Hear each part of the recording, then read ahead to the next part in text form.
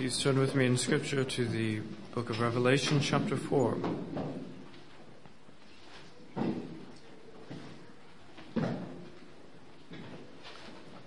Revelation chapter 4, beginning in verse 1.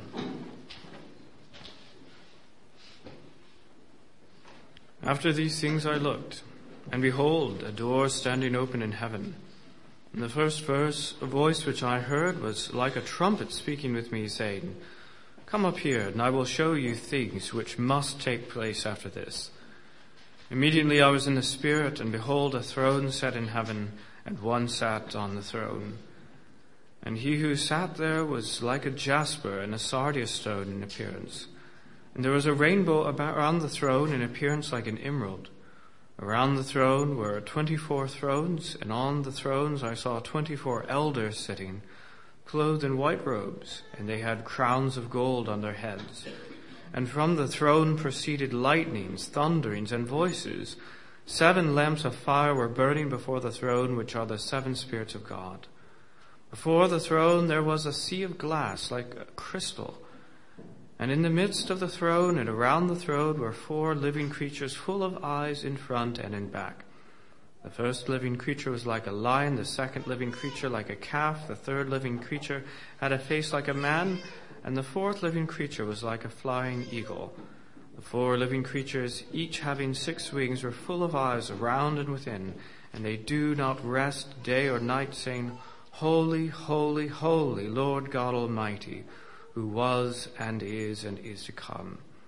Whenever the living creatures give glory and honor and thanks to him who sits on the throne, who lives forever and ever, the 24 elders fall down before him who sits on the throne and worship him who lives forever and ever, and cast their crowns before the throne, saying, "You are worthy, O Lord, to receive glory and honor and power, for you created all things, and by your will they exist and were created."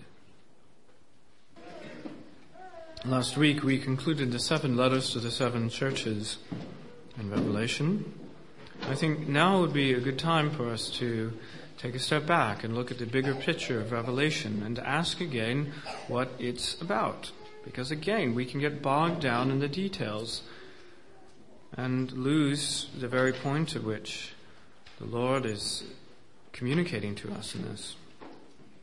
Well, we've already seen that this book is all about the revelation of Jesus Christ to his church.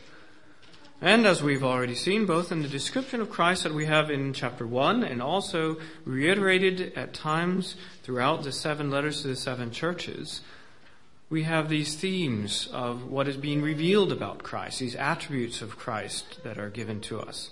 He is, for instance, the first and the last. He is also the one with the 2-edged sword. And he's also the one with the eyes like the flame of fire. And if you had to sum up these things into categories, I think it'd be all about his absolute life, first and last, Alpha and Omega, all the rest of it. And his sovereignty, that he reigns, he's a king, he conquers. And then above all, his holiness, the eyes of a flame of fire. And just read through chapter 1, you can see maybe that those categories fit. It begins with the person of Christ. You know, that's so much of what we proclaim when we say that we're preaching Christ. The person of Christ, who he is and what he did, the work of Christ. And that's what we have in chapter 1. In verse 5, and from Jesus Christ, a faithful witness, that's holiness. The firstborn from the dead, that's his absolute life. And the ruler over the kings of the earth, that's his sovereignty. And then also we find these things in his work. In our salvation, to him who loved us, holiness in terms of love, and also sovereignty because he chooses those whom he loves, and washed us from our sins in his own blood, holiness and also absolute life, because I can't do that. I couldn't begin to wash someone in my blood because I don't have sufficient life. I would die trying. But Christ in his absolute infinite life can do such things. Washed us. And in his own blood. And also in terms of what he's made of us then in verse 6. He's made us kings and priests. And that's the interesting part. And that's the thing I think I'd like to bring before us for consideration today. It is not only that Christ is possessed of absolute life and that he is sovereign and that he is holy, but that these things are going to be given to his people as well. He is going to give us eternal life. He is going to make us to reign with him, and he's going to make us holy just like him. Kings and priests to our God, and we shall reign. That's what it says, not only we mentioned this in chapter 1, but it's also said in Revelation 5:10, you've made us kings and priests to our God, and we shall reign on the earth. So the whole book is about how Christ lives and reigns and is holy, and about how we shall live and reign and be holy. But of course, there's a subplot to Revelation, and this subplot is that the church doesn't always seem to realize this. Or if she does, she's always in danger of forgetting it. Because for the most part, she's fixating on her present situation in this world of opposition and persecution and suffering and of death, not to mention her own grievous sin and error. That's the thing she's thinking about. Now, it's not that these things aren't real. We remember that Christ, in the letters to the churches in chapter 2 and 3, he often has to be brutally honest. He has to set the truth before them because they're not grasping how bad their situation is. They're blind to their own faults in these ways. They're not making it up then. The situation is, if anything, worse than what we think it is in the world. Worse, that our own sin is worse. Our own belief, our theology isn't as good as we think it is. It's all too real. And as the book goes on, the circumstances are going to continue on like that. There's no relief in the near term. And in fact, it may even get worse. But the solution to this problem is that they need to look and be reminded who Christ is in all of his absolute life, his absolute sovereignty, his perfect holiness. And moreover, they need to understand that no matter how bad things look at the moment, soon enough those things shall be theirs as well. That just as Christ, it didn't look like he was going to have that absolute life when he was dying on the cross and when he was buried in the tomb, but sure enough, soon enough he did. It didn't look like he was going to reign when he was being carried away in chains to be tortured, but sure enough, soon enough he will. And when the load of our sin was put upon him, it didn't look like that we were going to be made holy through Christ. But we know that's true as well. Soon enough. So, having spoken then in the letters to the churches, to these weak, sinful churches, some on death's doorstep, now he begins to talk about what lies ahead, but before he begins, he once again goes to these larger themes. Christ reigns. Christ is holy. We reign, and we are going to be holy. There's no doubt about these things. Notice the language, by the way, that we see as we're introduced to this in Revelation 4:1. I will show you the things which must take place after this, which is like the very first verse of the book. These things which must shortly take place. It's not in any doubt. It's not something that's contingent.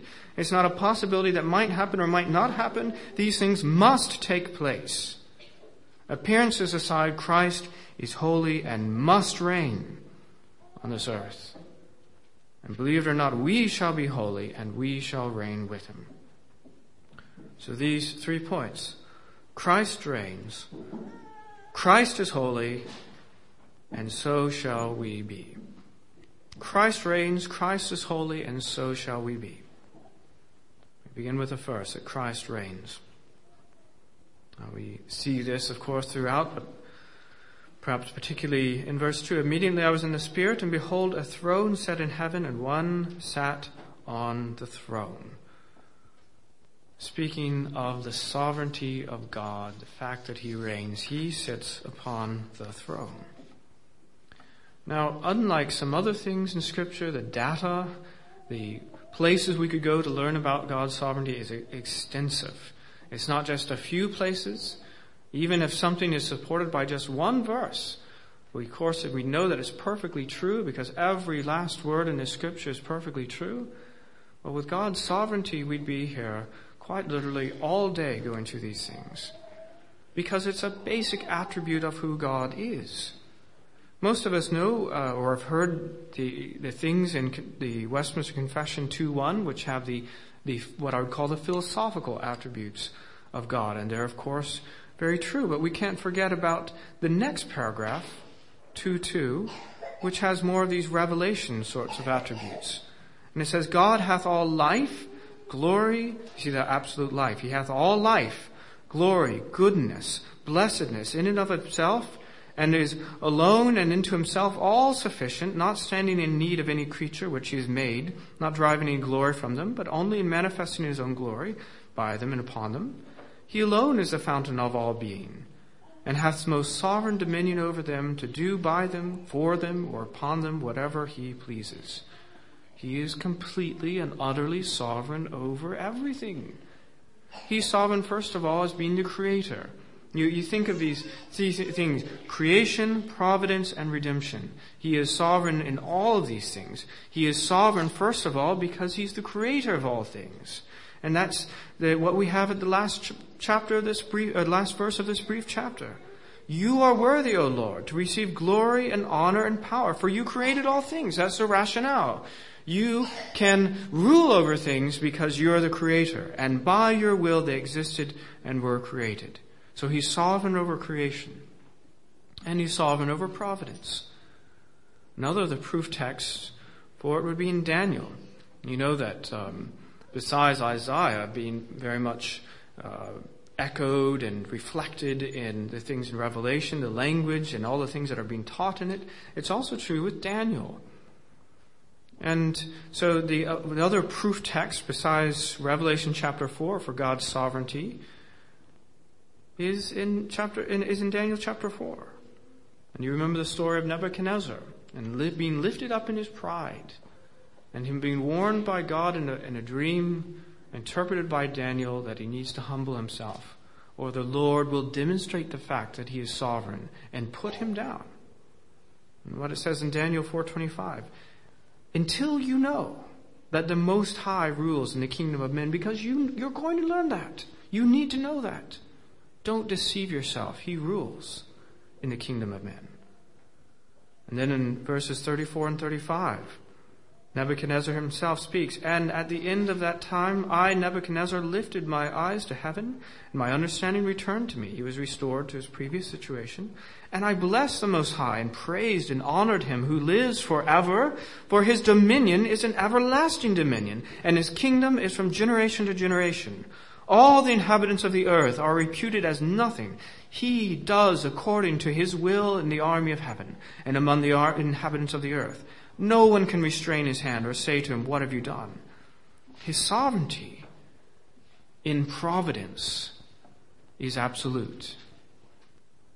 All the kingdoms of the earth, all the inhabitants of the earth, everything that everyone ever does is under and underneath the hand of the sovereign God. No one can restrain his will. No one can keep him from doing that which he pleases to do. He is sovereign in providence. And thirdly, he's sovereign in redemption. Creation, providence, and redemption. And that's sometimes, strangely, the one point at which Christians are hesitant to say that he's sovereign. We're okay with his sovereignty over creation. We're okay with his sovereignty in providence. But strangely, we hesitate and don't want to say that he's sovereign over the eternal destinies of people. He's not really sovereign over who goes to heaven and who doesn't. But that's strange, to say the least. In fact, if anything, in the Bible, it's this kind of sovereignty that is most emphasized. Because think about it. If he only has sovereignty over what happens here, whether if he can make life better or worse for us here, if he has control over events that happen here, well, secular kings have that kind of ability, don't they? They have that kind of sovereignty. What does that really matter compared to who goes to heaven and who doesn't? That's the kind of sovereignty that's important to have. That's the kind of sovereignty that we, if we're in a situation of the churches, those 7 churches that are suffering, and we are in that situation of those who are being opposed by the world and the flesh and the devil, we need the kind of sovereignty that extends into eternity. And that's precisely the kind of sovereignty the Bible declares that God has. Ephesians 1:11, in him also we have obtained an inheritance, being predestined according to the purpose of him who works all things according to the counsel of his will. We have obtained an inheritance, meaning we become Christians, because he's predestined according to the counsel of his will, not according to ours. It doesn't mean, of course, that we don't want to have salvation. Of course we do. But the initiative, but the plan, but the working is according to God's sovereignty. All things are under his hand, and most particularly the salvation of his people. So that Ephesians 1 goes on, or previously it said, verse 5, just as he chose us in him before the foundation of the world, that we should be holy and without blame before him in love, having predestined us to adoption as sons by Jesus Christ to himself, according to the good pleasure of his will. That's what's being emphasized. He has sovereignty over the destiny of his people, and praise God that he does. Now, he's sovereign over creation, providence, and redemption. And one of the things we find in Revelation chapter 4 is that his sovereignty is necessary. As going back to the text, in chapter 1, verse 1, it's the things that must happen. In Revelation 4, verse 1, the things that must happen. And that one of the things that must happen is that God sits upon the throne. It's inevitable. It's necessary. It's something that is not in any doubt. That goes, of course, along with 1 Corinthians 15:25. It says, for he must reign till he has put all enemies under his feet. He must. It couldn't be other than that. It's part of who God is. It's part of who Jesus Christ is as the Lord. He is Lord because he is Lord. And he reigns. And he must reign. And we must believe that. That sovereignty, by the way, is, again, the reason why it's necessary is because it's innate. You know, sometimes a king can wrest control. He isn't all that good of a person. In fact, he's maybe not even all that good of a leader. But in a combination of circumstances and mishaps and so forth, he can wrest power and be in charge, even though he's not so great himself. It could have happened other ways. In fact, you could 99 times out of 100, things might have, in our eyes, have worked out some other way. But that is not the case with God, because his sovereignty is innate. You look in verse 3, and he who sat there was like a jasper and sardius stone in appearance, and there was a rainbow around the throne in appearance like an emerald. What I'm trying to say with this is that these symbols, these elements of kingship, are not something that are being handed to him. A human ruler, when they're crowned, puts on these external symbols of kingly authority, the crown and the scepter, and sits on this throne and so forth. And the beauty and the authority that is given to him or her by these things is external. That is not the case with God, because it says he was like a jasper and a sardius stone in appearance. The radiance and the beauty are coming from God himself, from Christ himself. He was like a jasper and a sardius stone. His sovereignty, you see, is innate. It's part of who he is. Now, why these particular stones? Again, we don't need to get bogged down in details. But my understanding, for instance, that a jasper stone can be any color. You know, what color is a jasper stone? Well, it could be green, it could be brown, it could be yellow, it could be orange, it could be red, it could be blue. It could be any color in the rainbow. And moreover, we see how, in fact, there's something like a rainbow coming from that. And what it points to, I think, is the universality of his reign. That's the thing about his sovereignty. Perfect sovereignty is universal. You know, some nations have a particular color, and the sovereign of that nation would have the colors of that particular land. Well, God's reign isn't like that. It's a universal reign over all the kingdoms of the earth, for now and forever, in every regard, in every realm. And so the only appropriate sort of color that can possibly describe this king is indeed the rainbow. So it's an innate sovereignty, therefore it's necessary, and it's over everything: creation, providence, and redemption. And his sovereignty is the only way to make sense of any present distress we might be under. This scene has so much in common with Daniel chapter 7. If we had more time, maybe we'd go through the exact parallels. Maybe you can do it on your own and read through Daniel chapter 7. But Daniel 7 begins with the many terrible things that are going to happen. Daniel's distressed when he receives these prophecies, when he sees these dreams. He sees all the terrible times that lie ahead for God's people. Opposition and persecution and blasphemy and false teaching and all the rest of it. But what Daniel needs to do, the thing that Daniel has to do, is to keep watching.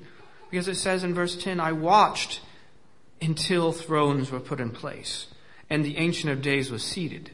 His garment was white as snow, and the hair of his head was like pure wool. Again, the holiness of God. His throne was a fiery flame, his wheels a burning fire. A fiery stream issued and came forth before him. 1,000 thousands ministered to him. 10,000 times 10,000 stood before him. The court was seated, and the books were opened. You see, the sovereignty of God changes these things. You have to keep watching until you see God on his throne. Because otherwise, all you're going to see is the persecutions and the blasphemies and the false and the opposition of the world and the flesh and the devil. But the thing is, you've got to keep looking and watching till you see God seated on his throne. Well, that's his sovereignty. Secondly, we look at his holiness. We see holiness in a couple of places here. In verse 5, and from the throne proceeded lightnings, thunderings, and voices. 7 lamps of fire were burning before the throne, which are the 7 spirits of God. And, I think that's really referring, there aren't 7 different spirits of God. 7 is just a number of perfection. And it's speaking about the one Holy Spirit and all of his perfection. And the thing about the Holy Spirit is that's his name. He's the Holy Spirit. Don't forget about it. He's the Spirit of holiness. His holiness is perfect. And then moreover, in verse 8, it says the 4 living creatures, each having 6 wings, were full of eyes around and within. They do not rest day or night, saying, Holy, holy, holy, Lord God Almighty, who was and is to come. It's the testimony of these beings. Now, you probably know that this recalls a scene in Isaiah chapter 6, the famous heavenly throne room scene. And that's what the seraphim say. Now, I must admit that when you read Revelation or Isaiah chapter 6, and probably when I preached on it, I kind of assumed that there were 2 seraphim, but the Hebrew plural, im, doesn't mean 2. It's indefinite. It could be any number. And there could have been any number of seraphim. But we find out from Revelation chapter 4 that there's actually 4. These are these 4 creatures. The ones that have 6 wings are the very same, they would seem to be, as the seraphim listed in Isaiah chapter 6. Well, in both cases, they have one job, and it's the greatest job in the world. And that job is to proclaim the holiness of God.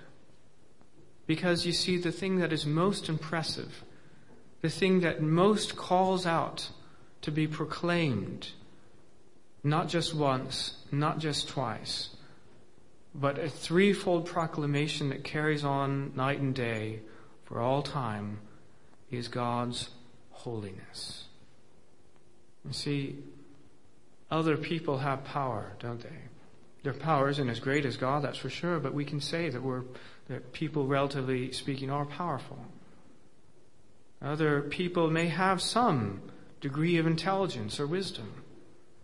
But holiness? No. God alone is holy. And though we know, as we're going to see, that we share in his holiness, what we need to do at the moment is to think about just how set apart, how unique God is in his holiness. What is holiness? What is it? Well, you have the two words for it in the Bible. You have the Old Testament Hebrew word, kodesh, and it means apartness or sacredness. And then you have the New Testament Greek word, hagios, set apart to God, consecrated, morally pure. It's the idea of this moral perfection that doesn't exist apart from God. It's the moral perfection that results of being set apart for God, consecrated to God. Now, this holiness is in some ways the sum total of God's glory. His glory just consists in the proclamation and recognition of His holiness. That's why it says, for instance, in Exodus 15:11, "Who is like you, O Lord, among the gods? Who is like you, glorious in holiness, fearful in praises, doing wonders?" God, in His glory, is the manifestation of what He is. You know, if God had never created the universe, He would still be everything that He is. But there wouldn't be this public recognition of His glory in His creatures, right? He doesn't gain by creating. But when He then manifests His perfect holiness in all of His dealings with His people, in His law and in His word, and most of all in the work of redemption through Christ, and shows His holiness, that's the greatest part of His glory, His holiness. Now, people don't naturally like holiness. I don't know if you've noticed that. Natural people don't naturally like holiness. That was the way it was with the people of Israel when God was dealing with them in the Exodus. You remember the people didn't want to talk directly to God. It says in Exodus 20:18, "All the people witnessed the thunderings and lightning flashes, the sound of the trumpet, and the mountain smoking. And when the people saw it, they trembled and stood afar off. And they said to Moses, 'You speak with us, and we will hear. But let not God speak with us, lest we die.'" This holy God in all of His fiery thundering and lightnings, and the smoke and the fire, and His perfection, you speak with Him. Let's not have to deal with this holy God. But God is holy. And if there's one thing that we need to know about Him, is His perfect holiness. Because once again, that's the thing that we need to recognize. You see, the world is wicked, and it's trying to bring us down. Our flesh is wicked, and it's trying to bring us down, and we often collude with it. Satan is wicked, and he most certainly is trying to bring us down. These things stand against us in their wickedness. The only thing that can possibly help is a holy God who sits upon the throne. And in His absolute, perfect holiness, we have hope. Every hope. And that brings us into our third point. God in Christ. And of course, we know that God Himself the Father doesn't have a body. And therefore, when we see someone who's sitting on a throne, it's probably speaking about Christ. Christ is sovereign. Christ is holy. And thirdly, so shall we be. We're going to share these things. Because the thing that's different, now again, we didn't spend all the time, but if you were to go back and look at Isaiah chapter 6, or Daniel chapter 7, or Ezekiel 1 and 2, these other views of the heavenly throne room, do you know what the difference is between those things and Revelation chapter 4? The one thing, the throne is there. The holiness of God is there. The sovereignty of God is there. The seraphim are there, these creatures that worship God and proclaim His holiness. The one thing that isn't there, other people that are there on thrones. And that's crazy. Around the throne, verse 4, were 24 thrones. And on the thrones I saw 24 elders sitting, clothed in white robes, and they had crowns of gold on their heads. If anything, what we've seen up to this point in these other pictures is just how God is alone in His sovereignty and majesty and holiness. And it's almost beyond imagination to imagine that there are these human beings that are also seated with him. And yet there are not just one, but there are 24. Again, we don't want to get bogged down in the details, but I would just, as we later find out, we speak about the new heavens and the new earth and the new Jerusalem. It talks about the 12 tribes of Israel and the 12 apostles. And so it's representative of all the Old Testament saints and all the New Testament saints, the whole church of God, represented in the 12 tribes and the 12 apostles, is representing us, these 24 elders. And the thing is, they've got the same sort of things that God himself does. Because, first of all, they're sitting on thrones. That means that they reign. Now, this isn't the first time we've come across this. It's still amazing. It's still fresh to us. But remember in Revelation 3:21, it says, "To him who overcomes, I will grant to sit with me on my throne, as I also overcame and sat down with my Father on his throne." So if anything, the picture here isn't quite getting it. Lord, in his perfect revelation, has different ways of describing things for us to be able to get it. But these thrones are representing the one throne that Christ himself occupies, that we sit on if we're in Christ. They reign. And in fact, towards the end of the book, in Revelation 22:5, it says, "They shall reign forever and ever." That's an amazing thought. Christ reigns, and we'll reign as well. And moreover, we see that they're clothed in white robes. Now, what does that mean? What does it mean that they're clothed in white robes? It means that they are holy. Just like everything about Christ himself, his hair and his clothing is purest, brilliant white. Why? Because he is holy. Well, these saints are also clothed in white because they are holy, just as pure and perfectly holy as Christ himself is pure and perfectly holy. Remember, he washed them himself in his own blood. And if we're in Christ, we have his same holiness. And then what about those crowns of gold? Well, remember I mentioned that Revelation seems to be pointing to these three things. The absolute life of that God has, his sovereignty and his holiness. We've mentioned these latter two things. And now I think these crowns, of course, they have something to do with sovereignty as well. But I think they have to do with life, eternal life.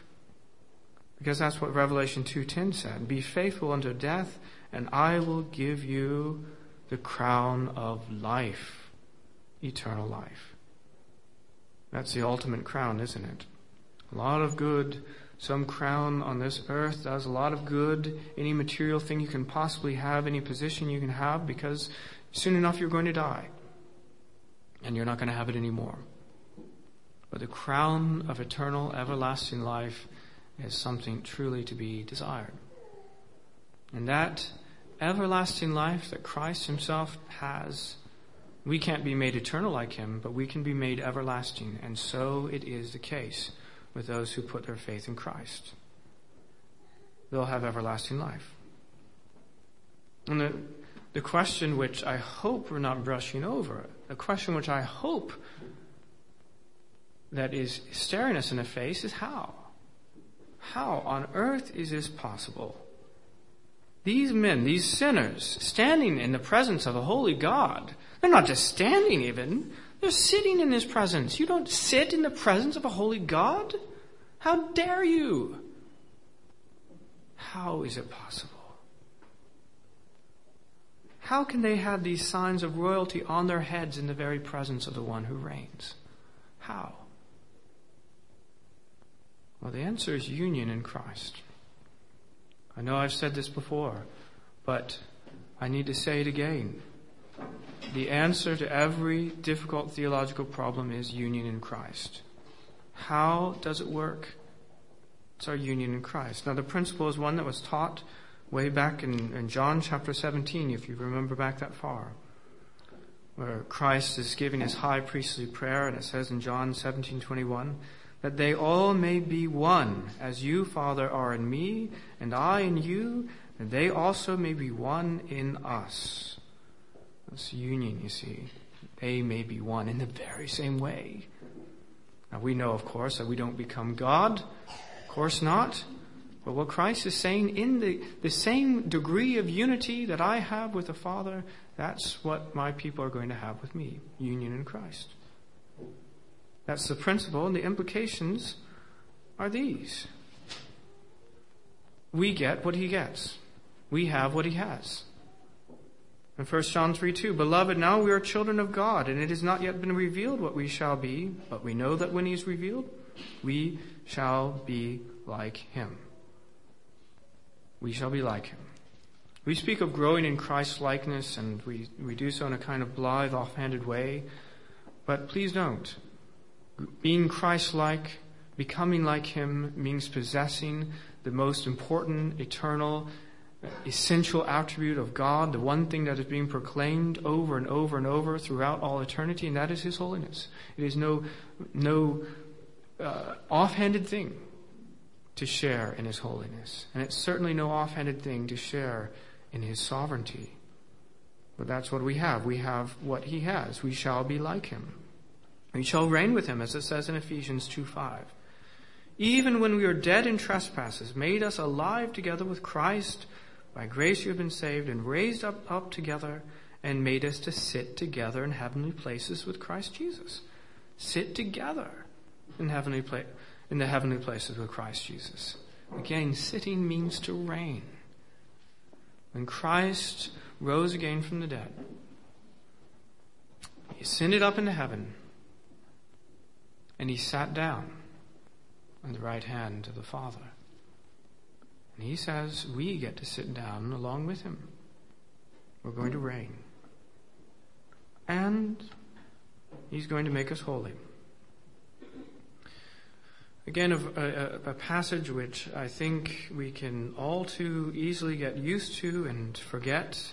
Its incredible significance is in Ephesians 5, speaking about husbands and wives and the way we relate to one another. It says, Husbands, love your wives, just as Christ also loved the church and gave himself for her, that he might sanctify and cleanse her with the washing of water by the word, that he might present her to himself a glorious church.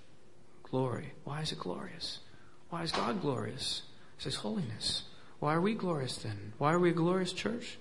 Because of the holiness that Christ is giving to us. It's a glorious church, not having spot or wrinkle or any such thing, but that she should be holy and without blemish. We shall be perfectly, gloriously holy,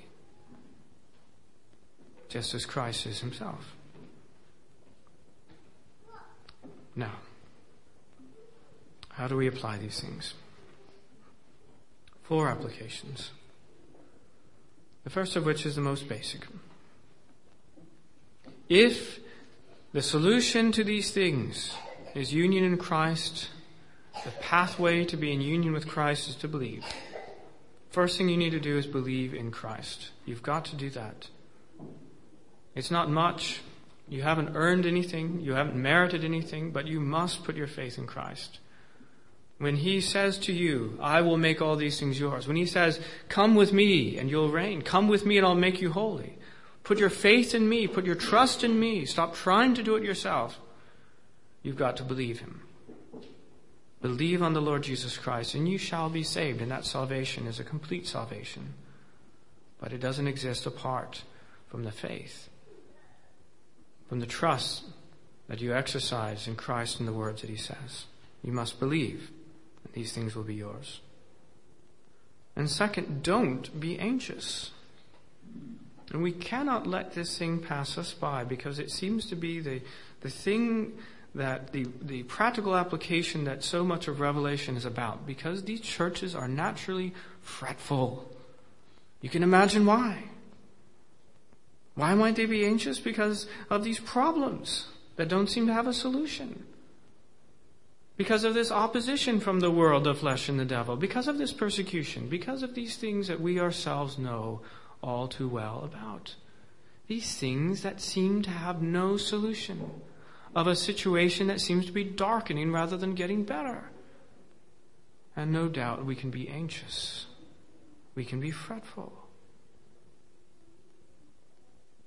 But John, more importantly, Christ himself, does not leave us there in these potentially fretful circumstances. He begins with this picture of this serene sovereignty of this one who sits upon the throne.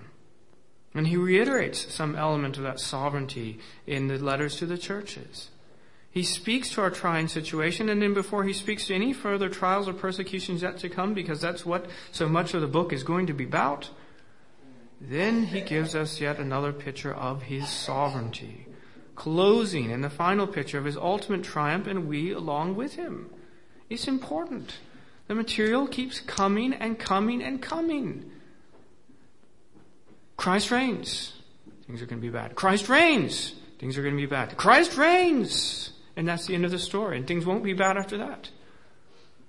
But your situation doesn't make any sense unless you understand that. And the application for them and for us is we cannot be anxious. Do not be anxious because Christ is on the throne. He must reign, and he knows it. And how silly would it be? You can't even imagine Christ being fretful and anxious, can you? You think that's blasphemous. Because he knows he must reign. But now we do too. And you know what else? Not only he must reign, but we must reign also. Therefore, what sense does it make for us to be fretful? It doesn't. Don't be anxious. Thirdly, be holy. That's what it says, you know. We speak of the holiness of God. We say that above all, that's what's being revealed to us, the holiness of God. And that's the basis then for our own holiness. In Leviticus 20:26, and you shall be holy to me, for I, the Lord, am holy, and have separated you from the peoples that you should be mine. I'm making you my people. I'm separating you. That's the basis of holiness is God's holiness. I'm holy. And then the mechanism for that holiness is separation. I'm separating you to myself, a different, separate people. You're not going to be like the world. You're going to be different. As it says in Leviticus 11:44, I am the Lord your God. You shall therefore consecrate yourselves, for you shall be holy, for I am holy. Neither shall you defile yourself. And this, of course, in the moment, it's speaking of food purity laws. But the picture is much bigger than that. For I am the Lord who brings you out of the land of Egypt to be your God, the work of redemption. You shall therefore be holy, for I am holy. You see then the connection. Holy God, holy people. It works, by the way, in reverse. We were recently at the British Museum, and it came to me as we were going around these ancient civilizations and seeing these artifacts, that the great majority of these artifacts had something to do with pagan idolatry. Sometimes it was about the debauchery and sensuality that went around with that pagan worship, but mainly it was about the false gods that they served. And some of these things were clearly demonic. There's no doubt. You could see it. The gods they depicted, you see, of these cultures were vile and monstrous. The priests who served them were vile and wicked.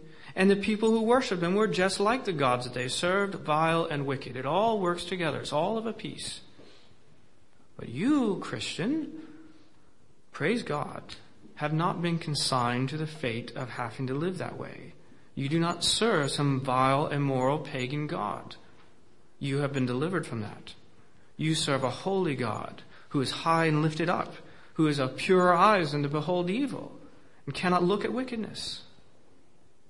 So why should we? Do not contemplate wickedness in your mind. Do not make provision for the flesh. Do not be like those who serve these wicked, demonic, vile gods. Act like you serve a holy God. Believe that he has consecrated you to himself. And understand that you shall be perfectly holy in the future. And it makes every sense then to be on that pathway now. So be holy, for God is holy. Fourthly and finally, worship the Lord in his holiness. But of course, we cannot forget That the picture here is about heavenly worship. And our worship is in some way patterned after that worship. And the thing is, what is leading them to worship? What is the motor behind their worship? And the answer is God's holiness. It's His holiness. However the cry comes, it's not just our generation, but for many generations, make the church more like the world, and people will come. Make the music more like the things that we hear on the radio every day, and people will come. Make the style of preaching more like a sort of coffee shop conversation, and the content more like what we'd have in the media.